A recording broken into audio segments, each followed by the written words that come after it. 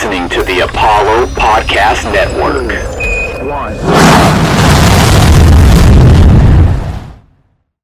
One of these bullets is like us, traveling forwards through time. The other one's going backwards. Can you tell which is which? How about now?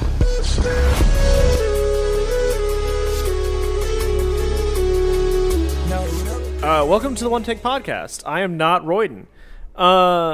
This is our mini episode 3, or maybe episode 37 and a half. I don't know actually how we've been labeling these, even though I'm the guy that labels them. It's Tenet, so it's episode 73. There you go. We are viewing these episodes backwards, so thank you for joining us on episode 50. This mini episode, it's Dex and I. How's it going, Dex? We're good, man. We're chilling. Been busy at work, but, you know, I'm feeling accomplished. Feeling good. Nice. We fantasy drafted yesterday. It was hectic as hell. Utter chaos, man. I've never had to draft that many. We had, 15 rounds? Yeah, 15 rounds. We had an extended bench. That thing went on forever. 15 rounds, 12 teams, utter chaos. At the end, everybody was just like, fuck it. Yeah, that was easily before. An hour. Yeah, it was easily an hour, 45-minute draft. I picked up Josh Gordon just because I needed a name in the final that I knew about, even though I'm pretty sure he's not playing this season. But yeah, same. I'm good. Got a new car this weekend. Shout out to my father-in-law Toby for hooking me up. You're a great man. Thank you. I know you're listening. But yeah, just chilling, hanging out. It's about to start storming here. I think tomorrow, high is 73, which is unheard of in Texas in September. Yeah, so. Y'all got a cold front. Lucky y'all. Cold front. It's going to be awesome. So as you saw in the title, and as we kind of talked about a little bit earlier, this mini episode, we're talking about Tenet. Both Dex and I saw it opening weekend. Before we go into our little reviews, I wanted to ask you, was this movie worth it going to the theaters in the pandemic? Yes, and I went twice. You went twice? All right. Yeah, I went and saw this movie twice. I've actually been to the theaters 3 times now. But, yeah, man, I can't speak for every theater in America. I keep saying this every time people ask me this. I can't speak for every theater in America. But my theater, it's an AMC out here in Katy. I felt extremely safe. The seats are all really spaced out. Not a lot of people going to the movies regardless. But even in the opening night of Tenet, every couple of seats are blocked off, so you can't reserve them even if you wanted to. So there's space between you and people. Everybody's wearing a mask in the lobby, which is good. In the theater, I mean, it's dark. Can't tell if people have their masks on or not. I assume they don't, but you know, just kept looking straight ahead and ignored what was happening to my left or right. But yeah, I felt completely safe, and I definitely think this movie was worth it because I fucking love this movie.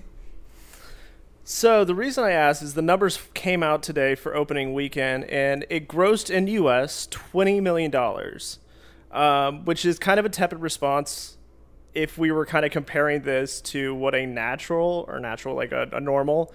opening weekend would be. In comparison, Christopher Nolan's last release before this, Dunkirk, made $50 million on opening weekend. But again, it's hard to compare because nothing's coming out.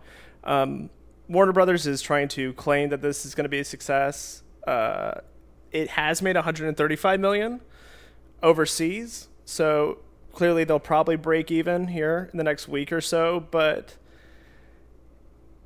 not the big success that Warner Brothers was hoping for in terms of this is going to kind of bring back theaters and maybe bring in the larger openings like the new Bond film, or I don't know what else is supposed to come out. New Mutants did come out last week. Wonder Woman 1984 is supposed to be in October, but because of these tepid numbers, we may actually see a regression. May see some of those bigger releases pushed to 2021.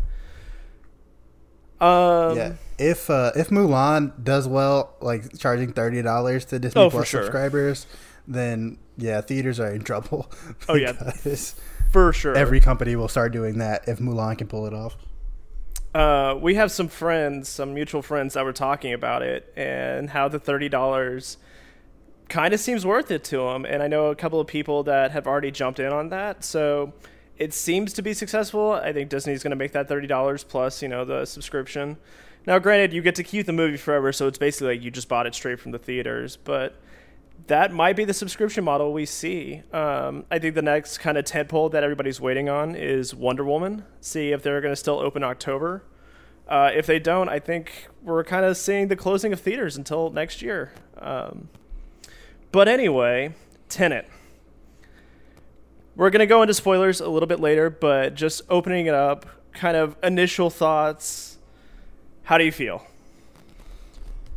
Like I said, I love that movie, man. Like, it's, I was just telling somebody about this like a couple of minutes ago. It's one of those movies where like people who think they're really smart might think they're too smart for this movie and that it doesn't like make enough sense and like it's stupid or whatever.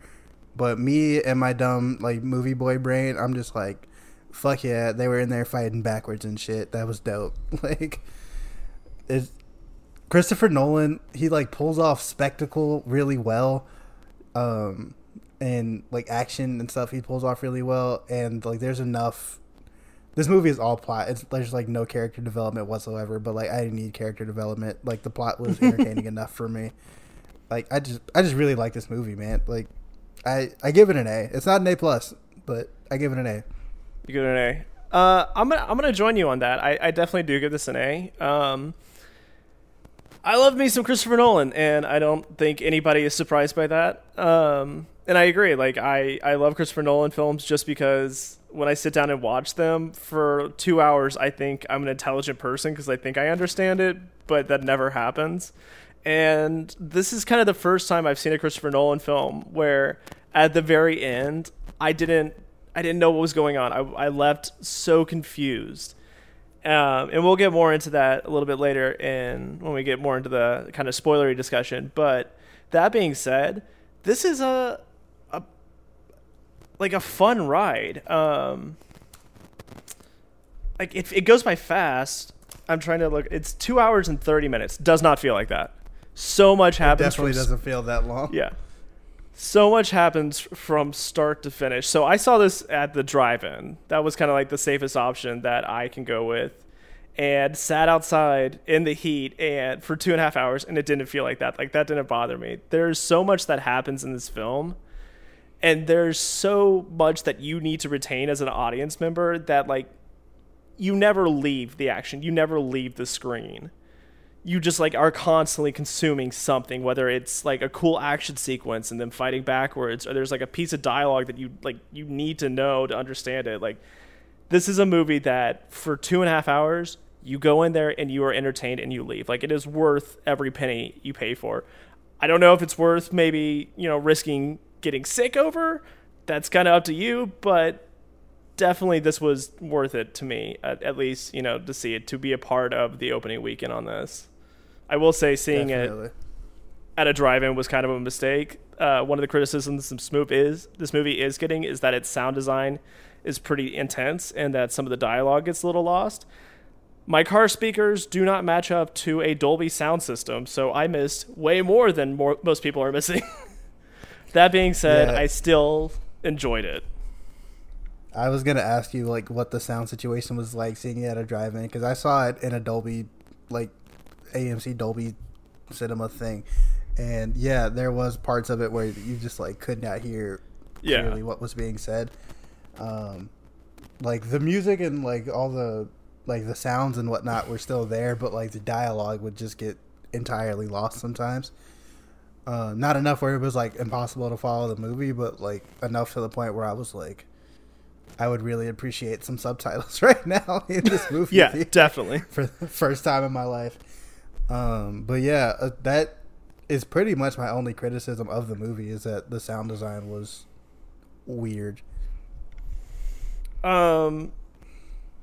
Yeah, so basically how our drive-in worked is that like you get your little parking spot and then you turn into a specific radio station, and that radio station will play the sound of the movie. So, it's streaming through my car speakers.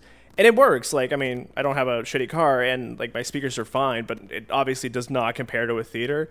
So there were tons of things that I know I missed, like giant chunks of dialogue that like I could hear, but probably did not hear clearly or understood in the moment. All the action came through fine. Like, I heard explosions like they were right next to me, so that worked out fine. But yeah, there were definitely chunks of dialogue that I for sure missed. I do agree with that criticism. And I think a lot of critics are also claiming that it's just that there's not a lot of dialogue, and when there is dialogue, it's very important. And for some reason, whether it was intentional or not, the mixing is not strong on this one. It's much more heavily geared towards the sound effects and the music, whereas the dialogue gets a little lost and muddled. And maybe that's on purpose. I can't claim to know what Christopher Nolan was trying to do, but it is a strong criticism. The other criticism I have is this damn pandemic. So I saw Inception like 4 times in a row in theaters because I needed to understand. I needed to experience it. I can't do that right now. I cannot turn around and go back in the theater. Well, I mean, I guess I could, but it's much harder to... It's smart not to. Yeah. It's... This is definitely a movie that, like, you need to watch multiple times. Because I think once you get to the end and you kind of understand what's really happening, then you can go back and rewatch it and maybe catch up more on details that you missed or maybe didn't understand or just little hidden things. You don't really get that experience right now, and that's of no fault of the movie. That's no fault of Warner Brothers, but this is definitely a multiple viewing movie, and it's going to be hard to accomplish that right now. I'm really excited to see what happens when this movie is available, like on demand or on streaming or however it ends up coming out at home, and people are watching it at home, and just more of that collective experience happens where people are like, "Yo, what the fuck?" And then, like, obviously, like, a lot of people, like, whenever they watch movies at home, they always have subtitles on regardless of, you know, the sound design or whatever. Yeah. So it'll be interesting to see how that works out, too. But how did you feel about the acting in this movie? Like I mentioned, it's pretty much all plot, but I thought the performances were still really good, even though there's not a whole lot of, like, character, like, journey happening. I thought it was good. I'm actually not very familiar with John David Washington, not fully familiar with his work outside of Black Klansman. And I thought it was fantastic. The guy is kind of a chameleon on this screen. In a non-spoiler way, we can say his name is Protagonist, which I think is a really interesting choice to not ever give him a name. And we can get into that a little bit later. But he's a CIA agent, and he's a spy. Like, this is a spy thriller film, and he's a chameleon. Like, any scene or situation that he's in, as, like, we expect a spy to be, he changes his personality. And that's really tough for an actor to do, is to be multiple people at the same time, and he nails that. Flip side, Robert Pattinson as Neil, amazing. I hope and pray for the rest of my life that man has highlights, because he's the only person that could pull it off and looks fantastic while doing it. Everybody else, I don't know if I can fully comment on what's her name? Debicki. I forgot what her first name is. She's great. I had a hard time understanding what her role was in the film. She's not so much a love interest. She's just kind of there. Elizabeth Debicki. But she's good. And as is Kenneth Branagh as our protagonist. But I thought, through and through, all the performances were great. As is, like, in every Christopher Nolan film, like, everybody hit a mark pretty strong. Yeah, I totally agree, especially about Robert Pattinson. This movie really sold me on him as Batman. I was like, okay, I'm in for this guy helming, like, an adult, like, serious film franchise, because, like, I had only really seen him in Twilight. I know he's done, and Lighthouse. I know he's done a lot of other, like, serious, like, adult, like, grown-up shit that's not Twilight, and, like, shit that's not as weird as Lighthouse. But this movie, I was like, okay, yeah, I can see it. Him, like, being an action hero, like, and, like, just really selling the cool factor and just being dope on screen. And he, like, fucking killed it. And John David Washington, I tweeted this out after I saw the movie. I don't know what kind of range he has. I don't know like what kind of other roles he can do, but in this like straight man, very cool guy kind of role that he did in this and Black Klansman, he fucking killed it. Like he was phenomenal, and I loved every second that he was on screen. Like, oh yeah, whether he was just throwing back a like pithy remark at somebody, or like in a fight scene, or whatever it was he was doing, he just looked cool as shit doing it. And you know, we need more movie stars like that. We're kind of running out of them. Like they're all like the same like 7 people that we see be like cool like movie stars who just all do kind of the same thing. So if we can add another one, John David Washington, I am on board. Oh, for sure. I think a lot of the comparisons that he's getting right now, just because this is a spy thriller, is that, you know, he may, a little down the line, fill in the Bond shoes. And I think he could definitely do that. Definitely is a chameleon actor, and I think is going to be a huge star for years to come. Like, this guy is for sure going to win an Oscar in something. I don't know if it's going to be this film. Granted, I don't know if this film has any competition, if we still have awards coming up. So he may actually get it for this film. Yeah, somebody's got to win the Oscar. Yeah, somebody's got to win this, and it might go to him for Best Leading Man. Like, what else is he going against? Yeah, I agree on Robert Pattinson there. Like, I was a little hesitant on Pattinson, really just because I like, anybody can kind of be an action star. Like, if you get buff enough and you learn fight choreography and like we put a mask over you, like I obviously it's much more complex than that, but I think anybody can kind of be an action star without really trying. But like, to play the Bruce Wayne character and being more suave and sophisticated, I thought might be hard for him, but that's all he was in this film. Like, he's a CIA agent and he's suave. Like, the first time you meet him, he comes off as like a guy you're like, I desperately need to sleep with you. You are that smooth right now. He like orders for John David Washington's character, and like, in such a cool way, even though it's a Diet Coke. It's just like, everything you do on screen, I absolutely love. And I loved how he like, his character always knows more than he lets on in the film. And I love how Pattinson played that. Like, it just always came off as cool instead of being annoying. Like, and it really drove the story. And I thought, like, this performance definitely sold me on him as an actor. And I'm really excited for the Batman, you know, if they get to finish it, because apparently he has COVID to heal up. Yeah. Get better, Mr. Pattinson. You have like 75% of a Batman film to finish that this great country needs, even though I think, you know, best case scenario, we might get in 2022, but still. I mean, whenever it comes out, I'm going. Like, yeah. Have we had too many sure. Batman movies? Yes. Yeah. But like, I'm still gonna go watch one. Like, it's Batman. Apparently, we're getting Ben Affleck to come back as Batman, so move faster, Pattinson, because I really need that taste out of my mouth. What is DC doing and why? Man, I don't know. I'm not qualified to speak on the DC universe, but it's there. I think they're like trying to bank their whole franchise at this point off of, you know, Pattinson or Battison or what do you want to call him, and the success Batman. Of the Wonder Woman franchise. Yeah, that too. I think those are kind of like the two big films, and then kind of just hoping that the DC TV universe pans out, but who knows? Subscribe to HBO Max for the Snyder Cut, you know. Yeah. Subscribe to that for that. I will not be watching it, but I'm sure many will. Yeah. Is there anything else non-spoilery that you want to get into a little bit for our listeners? Nah, it's so hard talking about this film without like dropping spoilers. So the movie is, if you like The Prestige and like kind of how that movie is set up, then I think you'll also like this movie. And stream our Prestige episode. Yeah, definitely. Yeah, definitely stream our Prestige episode.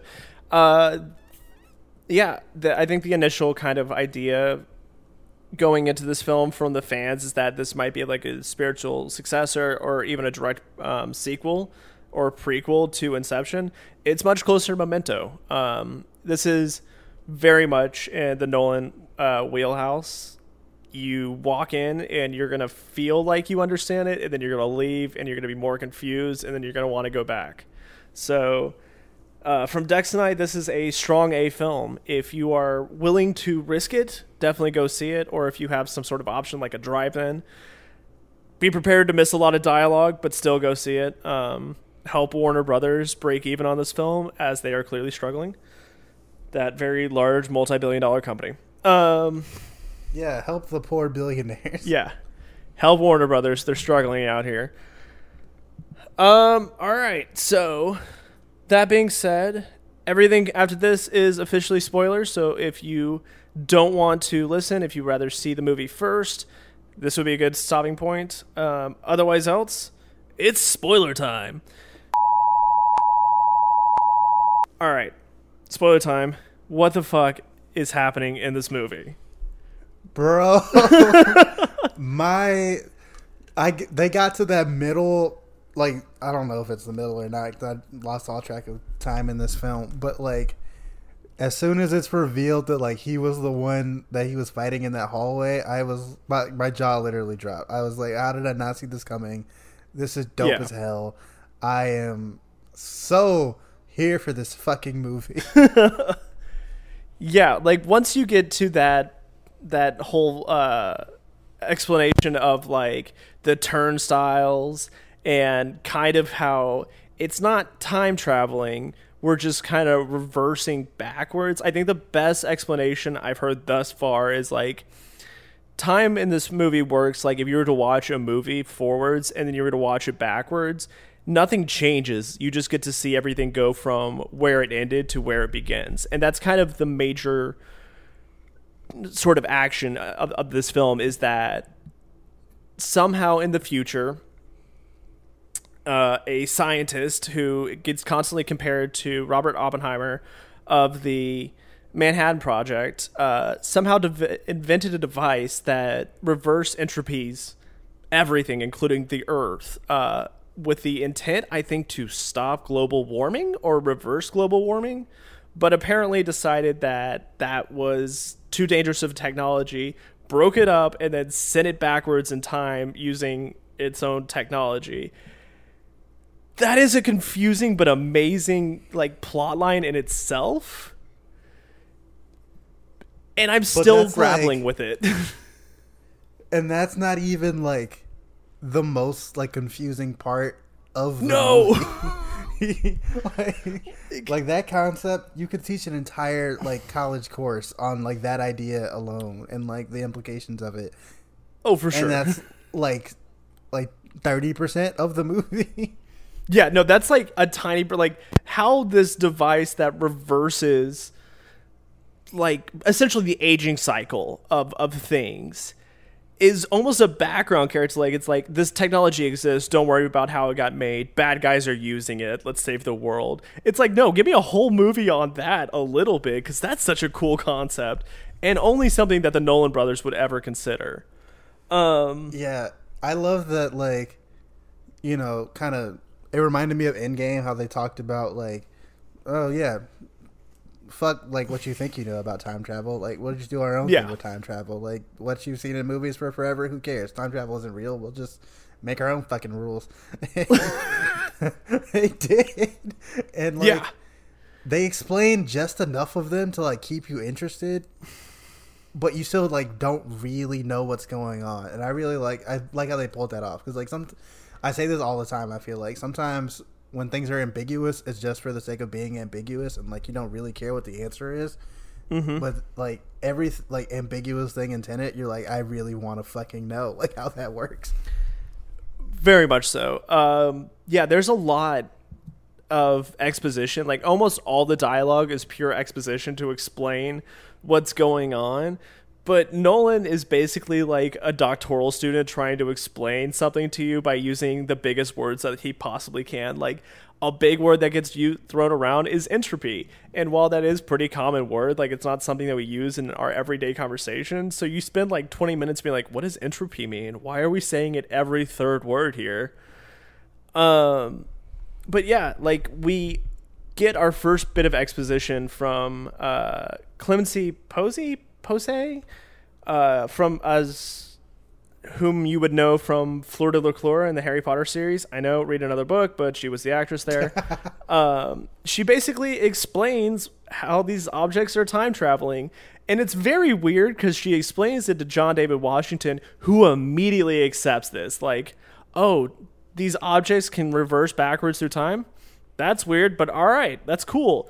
Just immediately accepts his premise. And almost everybody in this film, like, once they get explained or brought into this universe in which things move backwards, immediately accept it. Like, if somebody came to me and was like, hey, we can reverse time on objects and basically make them younger or reverse back to their original state, my whole life would change. I would need like years to understand what's happening. And immediately everybody's like, yeah, this makes sense. I'm cool with that.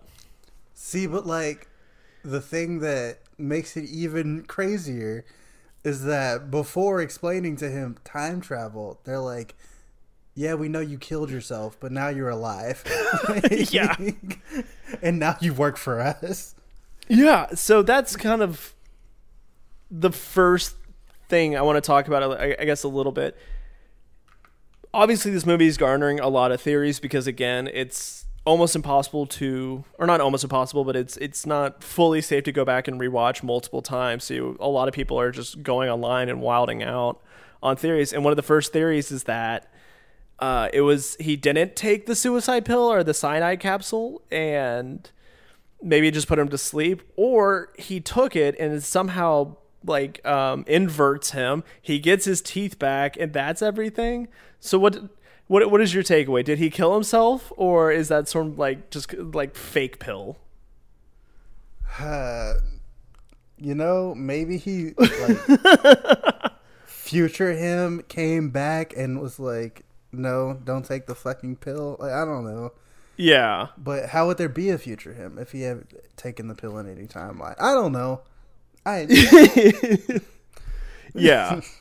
There's so much that happens in this movie that you kind of just had to accept as fact or just kind of go with, even though it leaves so many questions. But the second you sit down to ask those questions, like, you're going down a rabbit hole. I've not stopped thinking about this movie since I saw it on Friday, and it's now Tuesday. Yeah, it's one of those things where it's like, if you don't enjoy it, you can call that a plot hole. But if you enjoy it, it's just like interesting to think about, or like just some cool shit. But I can definitely see how like people who just for whatever reason didn't like this movie would just be like, yeah, fuck it, there's too many plot holes. Yeah. Because like I have no idea like how that works, like bringing him back to life. I mean, if they can invent time travel, then I mean, I guess they can like resurrect people, but I don't know. It's very, so this technology, this sort of reverse entropy is very like Doctor Strange in the Doctor Strange movie when he first gets the time stone and he like undoes the apple being eaten and then he goes forwards to it like being a rotten core. Like, that's kind of the technology here, and it's really good at, you know, there probably are a lot of plot holes, or maybe there aren't, but that sort of idea that you can kind of go backwards in a lifespan, or you can't, I don't know if you can go forwards. I don't think you can. I think you just experience in normal time, but that covers up a lot of the plot holes, or at least a lot of the confusion, because you can easily wipe it away with like, oh, well, we just inverted time and fixed it, and now we're backwards, or now we're going forwards again. Yeah, everything that happened, you just kind of like, it just kind of washes over you, and you're just like, fuck yeah. And then you get to the middle where like it's more and more of it's revealed, and you're just like, oh yeah, I am on board. So moving on a little bit, I kind of foreshadowed this a little bit before when I was giving my non-spoiler review. Elizabeth Debicki as Kat, I don't think she really added much to this film. Like, she was cool, Nah, and she didn't. it's cool, and obviously she's this beautiful Australian actress, so evens it out. Also, point of note, I think there's only like 3 women in this film. Granted, there's only like 12 people in this film, but still worth note. Yeah, she is very one note. She only can have the dialogue of, I just want my son back and fuck my husband, which, you know, he is kind of a dickhead and an arms dealer and Russian. So, you know, fuck you, Kenneth Branagh, in this movie. But Elizabeth Debicki, for the most part, doesn't seem to add too much. She kind of just gets tossed around as a hostage most of the time, and is only used a little bit as a plot device to explain the sort of Tenet reverse entropy technology, because she gets shot, but somehow by inverting her isn't shot anymore. But otherwise else, like, she kind of just exists to talk only about her son and maybe be a love interest for John David Washington. Yeah, a kind of sort of love interest. I guess you could say, like, it's definitely a love interest kind of thing. Like, they're both clearly interested, but, like, they don't go beyond that, really. I think the only point that you, like, kind of sort of needed her was, like you said, when she got shot, they had to go back in time to, like, save her. And I guess that kind of pushes the plot forward, like, but... Other than that, yeah, she kind of pissed me off at one point, too, because, like, as she's, like, in this cargo container, like, getting shit back to wherever the fuck they were going, and they're, like, kind of explaining the situation with the villain and how, like, him, like, killing himself or whatever will end the world because he has, like, all 3 parts of the algorithm or whatever, and she goes, he'll destroy the world, including my son. It's like, yo, it's the whole world. Like, your son is part of that, man. we don't care about just your son. Look, it's the whole goddamn world. Yeah, that was in a movie with such little dialogue, and it's so weird because we know Christopher Nolan as, like, a guy who pores over his scripts and, like, every word has meaning and weight to it. But yeah, that line was very weird for her to be like, including my son. Like, yeah, man, it's the whole world. He's part of that. Like, duh. The entire thing is dying, not just your kid. Like, I'm yeah, sure everybody on Earth great, is gonna die, like, except for him. Like, we don't. That's not the main focus right now. That your kid is dying. Yeah. It's the whole world.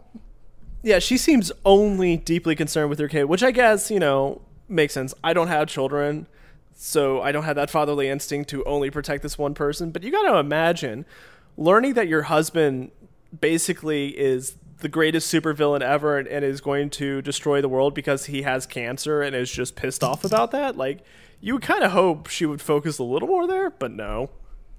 No, just the son. She has a son, and that's all you need to know about her. That's all you need to know about her. Yeah, you brought it up. How did you feel about the... Oh, go ahead. No, I was gonna say, just kind of passing, I love that the fate of the world is entirely dependent on a Fitbit. Yeah. Yeah. So, Kenneth Branagh's character as Sator, for some reason, has built in a dead man switch that if he were to die, his Fitbit would record it, which, all right. And if that happens, then the GPS location of the algorithm gets released, and thus will start the, you know, end of the world. Wild that that's his only backup. Like, if the battery on the Fitbit dies, the world ends. Yeah, like I if he forgets to charge it one day. That was a thing. Like, it just seemed like such a stupid plot device for an otherwise it does. Really cool movie. Like, he has a fitness tracker and you can see it, but, like, you know, if it stops working for whatever reason, the world blows up. Like, okay, cool, whatever. Like, that's your only thing. The battery dies. Like, if it's not waterproof, you take it in the shower accidentally, the world ends. You got to have a better plot than that. You have an arrhythmia, and then the world ends. It forgets to record your workout and doesn't record your heartbeat into the world. But But yeah, I was gonna ask like generally like how you felt about the villain, because I thought like as good as the movie was, the villain was kind of lame. Like No, yeah, there was yeah. there was some cool like intimidation and stuff. Like when he was telling John David Washington like, "I'll make you choke on your own balls." I was like, damn, like Yeah. but like other than that, it's like you're not that exciting or cool, and your plot's kind of weird. Yeah, so I agree. He felt weak, and his motivations were pretty weak. His backstory was cool. I'll give him that the backstory is that for some reason he was chosen by the future, and the future gave him the first part of the algorithm and a shit ton of gold bars and instructions on how to find the other stuff because of a nuclear explosion in Siberia where he was living as a kid. Like, that whole concept is cool, and it does set up a lot of the story and kind of where everything else is. But as like a villain, he was kind of weak. Like, he didn't have a whole lot of motivations other than he has cancer and he's ready to end the world because he has cancer and knows he's going to die from it. That's kind of his only, like, he's going to choose to commit suicide, thus triggering the Fitbit, thus triggering the end of the world. Like, that was, there's no motivation there other than, like, I think Elizabeth Debicki has a passing line that if he can't have it, nobody can. That's not strong character motivation. Like, that's not really great development or any reason for me to be like, oh, this guy's pure evil. It's, I don't want to say it's lazy writing, but it feels kind of lazy to me. Yeah, it feels lazy and just kind of uninteresting for parts of it. Mm-hmm. Like, there was some like tense scenes because, you know, it's like he's about to beat the shit out of Elizabeth Debicki or whatever, or at least like feels that way. And it's like kind of tense just because like nobody really wants to see that shit, even though you don't like care that much about Kat's character. But yeah, beyond like that scene on the yacht, or you know, a couple of scenes where he's threatening John David Washington, like it just doesn't. He didn't land for me as a villain. I think he's definitely the weakest part of the movie, like just generally. But the plot doesn't. His evil villain plot is like, okay, whatever. Like I don't believe you, but I'll roll with it for the rest of this. Yeah, I think that is definitely where the film sort of suffers. Is there's apparently some sort of future, maybe like shadow government or, you know, just general terrorist, who knows, that's helping him get the pieces of the algorithm together so he can end the world. But maybe it's kind of hinted that their motivations are to stop global warming. But that's a little bit more interesting. Like, that's, you know, if there's future scientists that are trying to stop global warming, even if that means ending, you know, human civilization, that's kind of much more interesting compared to Kenneth Branagh just having cancer and being upset about that. So I kind of wish they explored that a little bit more, or at least kind of gave a little bit more discussion that how the future works and why they're motivated, as opposed to Kenneth Branagh's Fitbit and so much yacht. There is so much of this film that takes place on a yacht. It's all the budget of this movie went to yachts. I can't blame him, honestly. Like, yeah, no, that boat was hella cool. I secretly love yachts, and that like falls into a top 10 for me. That thing was cool, but so much of the movie takes place on that thing. Yeah, and like they don't really give you a whole lot to like care about the relationship between Kat and Sator. It's just kind of like she has a kid. Like, I guess they have a kid together. He kept the kid from her, and she wants it back. She doesn't love the husband, but like has to pretend to love him, I guess, to see the kid. I don't know. Yeah. That whole part falls short, and I guess part of it is the intention to show that he's a bad guy because he's willing to terrorize and beat the shit out of his spouse and obviously mentally and physically abuse her. So that lands at least kind of there. But the whole blackmailing her because she sold him a forged painting felt very one note. It felt very like he's not a good villain. He only has this one thing, and if that falls apart, then she could be free. even though that painting was important to the film in some way, that whole portion kind of fell for me as well. But yeah, their whole love interest and really kind of them as characters, while necessary to the plot because obviously he's the villain, also I kind of wish the film didn't deal with him as much as we did. Yeah. I think it could have gotten an A+ if it either had a stronger, like more motivated villain, or if they just like kind of ignored that aspect of it a little bit more, because yeah, he just didn't land for me as much as he should have. I gotta say though, I think my favorite part of the movie was, I have no idea how I didn't realize this, like watching it through the first time, but like realizing that Kat actually was the woman that she saw diving off of the boat in the like, beginning of the movie. I was like, okay, yeah, I fuck with that. Like, that's dope. Yeah, sort of. Yeah, we're kind of told briefly that you shouldn't interact with your going forward self if you're going backwards. They interact with themselves kind of a lot in this film. Like, that seems to be something that they brought up that has major consequences that doesn't have a whole lot of consequences. Yeah, is it like the crossing the streams thing in Ghostbusters, where it's like, we're gonna say that, yeah, but like, then like we're just gonna do it? Yeah, like at one point, it's like the big car chase that's shown in the trailer, and I think a lot of people are going to talk about it for a long time because Nolan loves himself a good car chase. Like, John David Washington going forward is basically making eye contact with John David Washington going backwards, and we're told like 2 minutes right before that, like, do not interact or really even look at your other self in the other timeline, and yet they still do it, and there's zero consequences to it.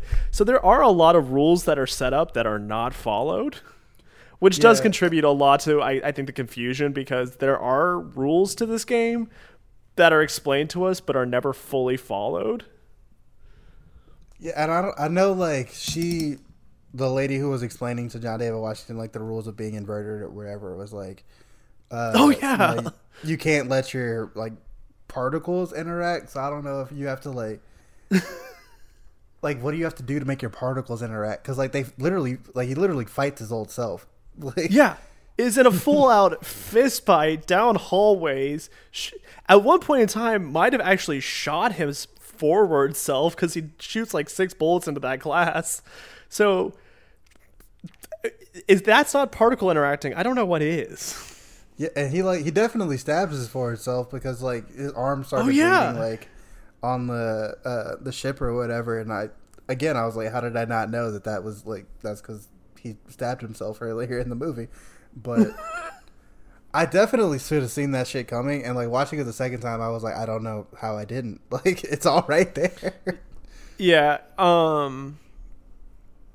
it definitely hit me the second that they said they're going back to the airport to use that turnstile. I was like, okay, so that's who he fought himself. I don't understand how he slipped through that garage door at one point in time, but that's also just more mechanics. But yeah, that whole fight sequence is cool, and if you get a chance, there's a couple of behind the scenes and sort of interviews and stuff about the fight choreography. A lot of the fight choreography, like, they actually learned to fight in reverse. So on top of like the practical effects that you see in camera, like, there's so much physical acting in this film, and like learning how to essentially throw a punch by pulling it seems like so much work, and the fact that they pulled it off is pretty incredible. I'm gonna have to check that out, because I was definitely like watching that scene both times just being like, how the fuck did they film this? Yeah. So obviously, cinematographer, the man behind the camera and at the helm of this movie, is Nolan's go-to guy now, Hoyt van Hoytman, who you would know from pretty much anything Nolan's done since, I believe his first one with him was Inception. Yeah, he does almost everything practical effects. There's very little to almost no green screen. Obviously, there is a little bit, but this whole movie is essentially all practical effects, which is incredible. really did crash that 747 into a hangar. That shit was awesome. Yeah. that whole sequence, and like the guy just like throwing the gold bars off, that whole sequence was so cool. Even though it was going in slow motion, just watching it happen, I was like, oh, this or not slow motion, it was not going like kind of like at a normal fast speed that you expect in an action film. Like it's just going at a normal speed a plane would. Just watching it collide. Yeah, it was wasn't so your cool. like Mission Impossible, like the shit is zooming into the fucking Freeport or whatever, but like it, like watching it happen, it was just like, this is so dope. Yeah, that whole sequence, and the fact that we basically get it twice in the movie, definitely worth it. Sidebar, I was very wrong. Hoyt's first film with Nolan was actually Interstellar. Big sorry, kids. Yeah, keep going. But my favorite like set piece that they did was like the weird like big truck heist that they did, where John David Washington like floats over to the van like on a fucking like fire truck ladder, and then like goes back and then goes back over the truck again and like steals the and really does it like Tom Cruise himself really did that whole action sequence. That makes it even better, because I was watching this shit and like they've got the Travis Scott song that they put out for this movie for whatever reason. Mm-hmm. They've got that playing in the background, and like honestly the best time to drop it. So dope. Yeah, that whole scene gave me like heavy flashbacks to Dark Knight, when Joker's in the 18-wheeler and they're chasing down the convoy. Like it gave me those heavy vibes, but in a good way. Like it wasn't like I'm just reusing old work. Obviously Nolan loves himself a good chase scene, and this one pays off in spades. Except for some reason that there's a cop car that just shows up for no consequence. No one knows what it means, but it's provocative. Gets the people going. That basically sums up this whole movie. Yeah, that basically is. I'm so excited for it to come out, because I'm going to be one of those people that probably will try to watch it backwards, even though it doesn't need to be watched backwards. Moving on. The final fight sequence made zero sense to me.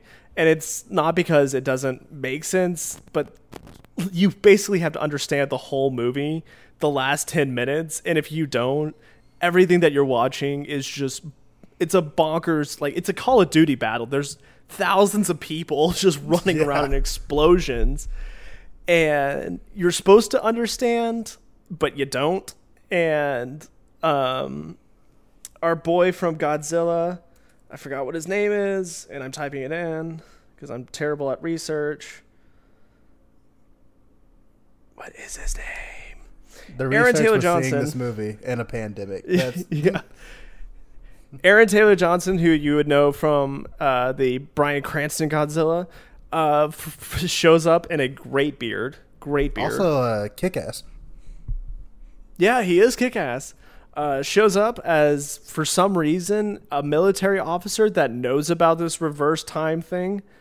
Tries to explain the last 10 minutes to us before it happens, and it still goes over my head. Like I don't understand how Robert Pattinson got into that tunnel thing, or how he died. I don't understand why they were dropping the algorithm in like that metal canister in a hole. It was so much happens that last 10 minutes that I think is like the central thesis of the film, and it completely went over my head. I've watched so many videos and like read so many like doctoral level theses explaining that last scene, and I'm still at a loss on it.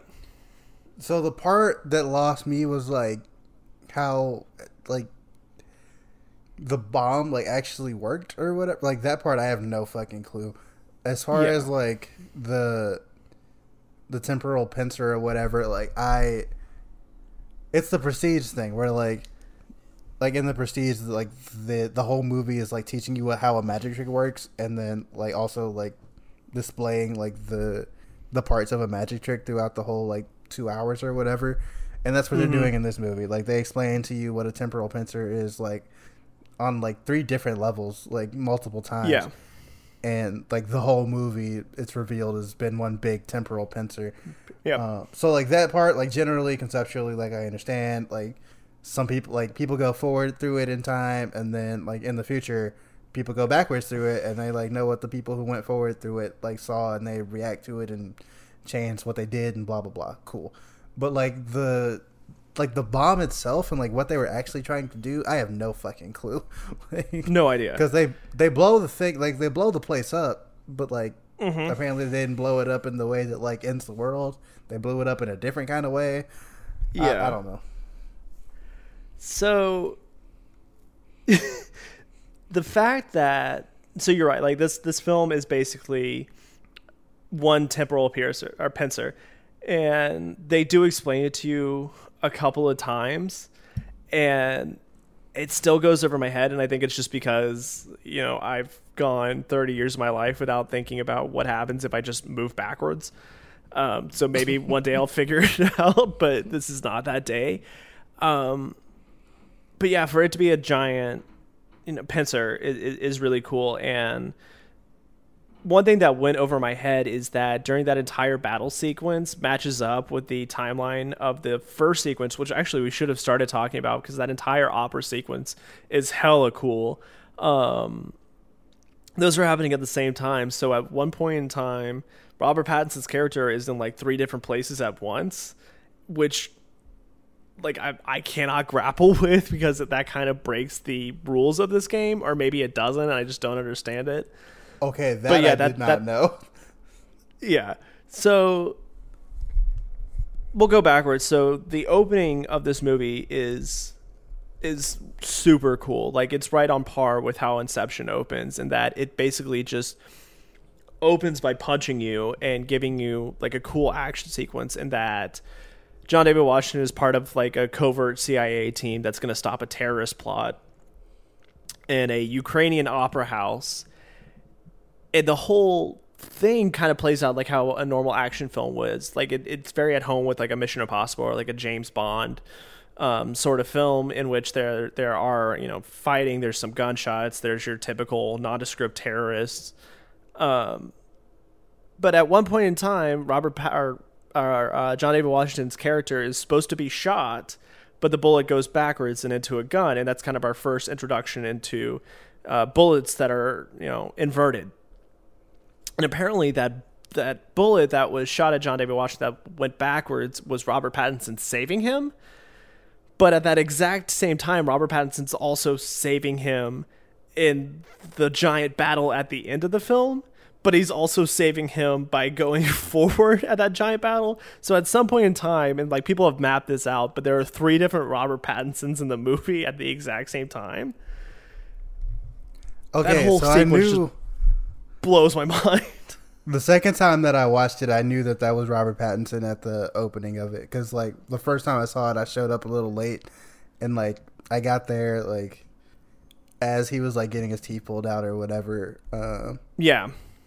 On the train tracks or whatever. So I missed, like, the opera sequence the first time that I saw this movie. But the second time I saw it, and, like, I saw Robert Pattinson's character had, like, the same little, like, dangly thing on his backpack to let you know that was him. It's like I knew that was Robert Pattinson at the opera house, but I had no idea that like opera house sequence happened simultaneously with the last sequence. That part I did not know. Yeah, so our boy Michael Caine, Christopher Nolan's most favorite person to use in all of his film, basically explains at one point in time that during the operation in which John David Washington's character died, there was an explosion up in Russia, which is actually the giant battle that happened. So, yeah, which actually also means John David Washington existed at 2 times in 2 different places. So there's a lot of like time displacement that happens in this movie that is very hard to grapple with too. Yeah, like I was telling you before we started recording, like there's so many like I understand the general like idea of the movie, right? Like the whole like it's a big temporal pincer thing, like all of that. Like I understand conceptually, and then like you ask me the implications of it and like how to explain those. I got nothing for you. Absolutely nothing. I I'm kind of cool on plot points. I think we kind of covered the major thing. I think the whole bungee cord sequence was cool. Definitely. Yeah, that was just launching yourself up, and then just kind of And I falling love that backwards happened and in blending like into a the crowd. first like 20 minutes of the Yeah. movie. Like a We lot of the trailer basically- happened in the first few minutes. Yeah, pretty much. We basically meet Robert Pattinson, and then 2 minutes later, they're bungee jumping together, or bungee upping, whatever the reverse of jumping down is. But yeah, that I mean, all the action sequences in this film are so cool. Like probably the best action I've seen since Inception. And there's a lot like of action sequence in this movie that pull from Nolan's past work, like the whole John David Washington fighting himself in both forwards and reverse kind of has the same feel as Inception when the room is spinning.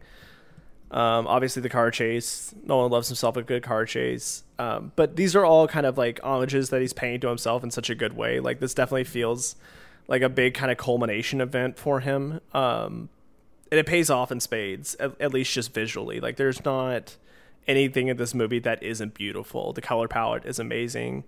The camera work is amazing. The fact that it's all practical effects is amazing. But like you said, if somebody just like put a gun to my head and was like, hey, explain this movie to me, I really can't. There's so much that happens. And while I can talk to you about like really cool scenes, I cannot tell you what the central thesis is because there's so much implication that I don't understand. Yeah, and it's like the line that they put in like the beginning of this movie, like don't understand it, just feel it. Like just watch the movie Yeah, and just be like, feel it. that shit was dope. Like you watch it and you're like, oh shit, he's going backwards and forwards, and you know Yeah. he set up the whole operation. Like that shit is just cool. You don't have to understand what it means. You don't have to understand like how it works, where he's like in multiple places at one time, like in the future and in the past and in the present, and you know that he's like, I guess like teleports all over the world, like shooting people who are like threatening Cat for whatever reason. Yeah. Just It doesn't matter. Just sit in the go with vibe, it. man. Just sit in the vibe. You can't think about it. So kind of the last thing to talk about is kind of how this film ends, in that it's revealed that John David Washington founded Tenet, which is this secret organization that he's been working for this entire time and been secretly calling the shots. And it's also set up where Robert Pattinson was recruited by him. And even though we're kind of led to believe through this whole time that Robert Pattinson, you know, has been like a field agent for this thing for a long time, if not maybe even like a little bit in charge, is actually an underling of John David Washington. And he has this one throwaway line, and actually it really isn't a throwaway, like it is kind of a big, where he says, we got into some stuff together, some hijinks. I kind of secretly hope that's Nolan kind of like hinting he might drop a sequel or something, because I think the idea that this threat of inverted stuff is so big that a whole organization need to be built, including like a secret army. I kind of want a sequel coming out, and it doesn't have to be as complex, even though I'm asking Nolan to not be complex. But I know it's not a sequel nod, but I kind of hope there is. Yeah, I really want him to do a sequel to this movie, just because like the stuff that they do. Like I just want to see that shit. Like, Oh, for sure. clearly there's so much more like that they get into, even beyond like some of the like the weird like time travel stuff. Like just for this one mission, like obviously if you find like an organization like Tenet, you're gonna be doing Yeah. some other like weird shit with time travel. I want to see it. So yeah, obviously there's some sort of other threats going on to this world involving inverted materials that a whole organization needs to be built outside of this one, you know, very complex mission. I want to see it. Make it a 10-part Netflix series. I don't care. Like, I think there's so much to this universe that has yet to be explored, and I kind of hope they do it. They could definitely do an anthology series on this. Oh, 100%. idea. I would watch the shit out of that. Which, of course, I had this exact same conversation when Inception came out, where I was like, give me more. How does this technology work? Who founded it? And, of course, you know, nothing came out after Inception. It just sits there. And, I mean, rightfully so. We're still talking about that movie like 10 years later. as we will be talking about this in 10 years, still trying to understand it. Any closing thoughts or other scenes that we didn't go through? Nah, man, like, just everything. I just really enjoyed everything about this movie. Like, I don't know if it's because, like, I was so thirsty and desperate to, like, see new movies again or what it was, like, but I just really, like, thoroughly enjoyed this movie. This wasn't the first new movie that I had seen in theaters since they reopened, because I did go see New Mutants. I'm one of the, like, 7 people who have seen New Mutants. Strongly okay. Yeah, the most okay movie of all time. But yeah, like, just seeing this, I was like, this is why I fucking love going to the movies. Like, it was a lot of fun. It gave me a lot to think about, and, like, I will still be thinking about it for years to come. Like, and if you made it this far and you haven't seen this movie already, go see this movie, or wait till it comes out at home and watch that movie then. Yeah, please, Warner Brothers, distribute this, like, ASAP. I suspect this will probably come out just home streaming by, like, holidays, but that doesn't feel soon enough. Like, I need it tonight. Yeah, this was the first movie I've seen in theaters since Emma, which was back in March. So that's definitely just scratched that need. And I think the bet that Warner Brothers made here in hoping that this would kind of help energize and reopen theaters, I think it was a bad bet, and I don't think it's going to fully pay off for them. Tenet's probably going to break even and will churn some sort of profit. It'll probably churn its profit back when it gets to home streaming. That being said, I'm extremely grateful for them, because, like, even though it was a drive-in, like, seeing new content not at my house gave me life. Like, that gave me 1 month of, like, I don't feel trapped anymore. Yeah. Just experiencing a theater, like, just new content not on my TV. Cool. Yeah, I think we've covered a lot, even though it's hella impossible to talk about this film, and much smarter people than us probably can teach you a little bit better. But this has been kind of a mini episode. Dex, what are we doing? Hashtag support Florence Pugh, baby. She out here, she's making questionable meals. She made a weird pasta sauce, but that's okay. We're all making weird pasta sauces at home. She was doing so great at the beginning of quarantine with her cooking and stuff, and I guess she just hit that wall. She's falling apart. She hit that wall. That pasta was tragic. Yeah, it looked deeply concerning, but you know what? We've all made some weird food choices during this pandemic, but we're still supporting her. Yeah, I think we out.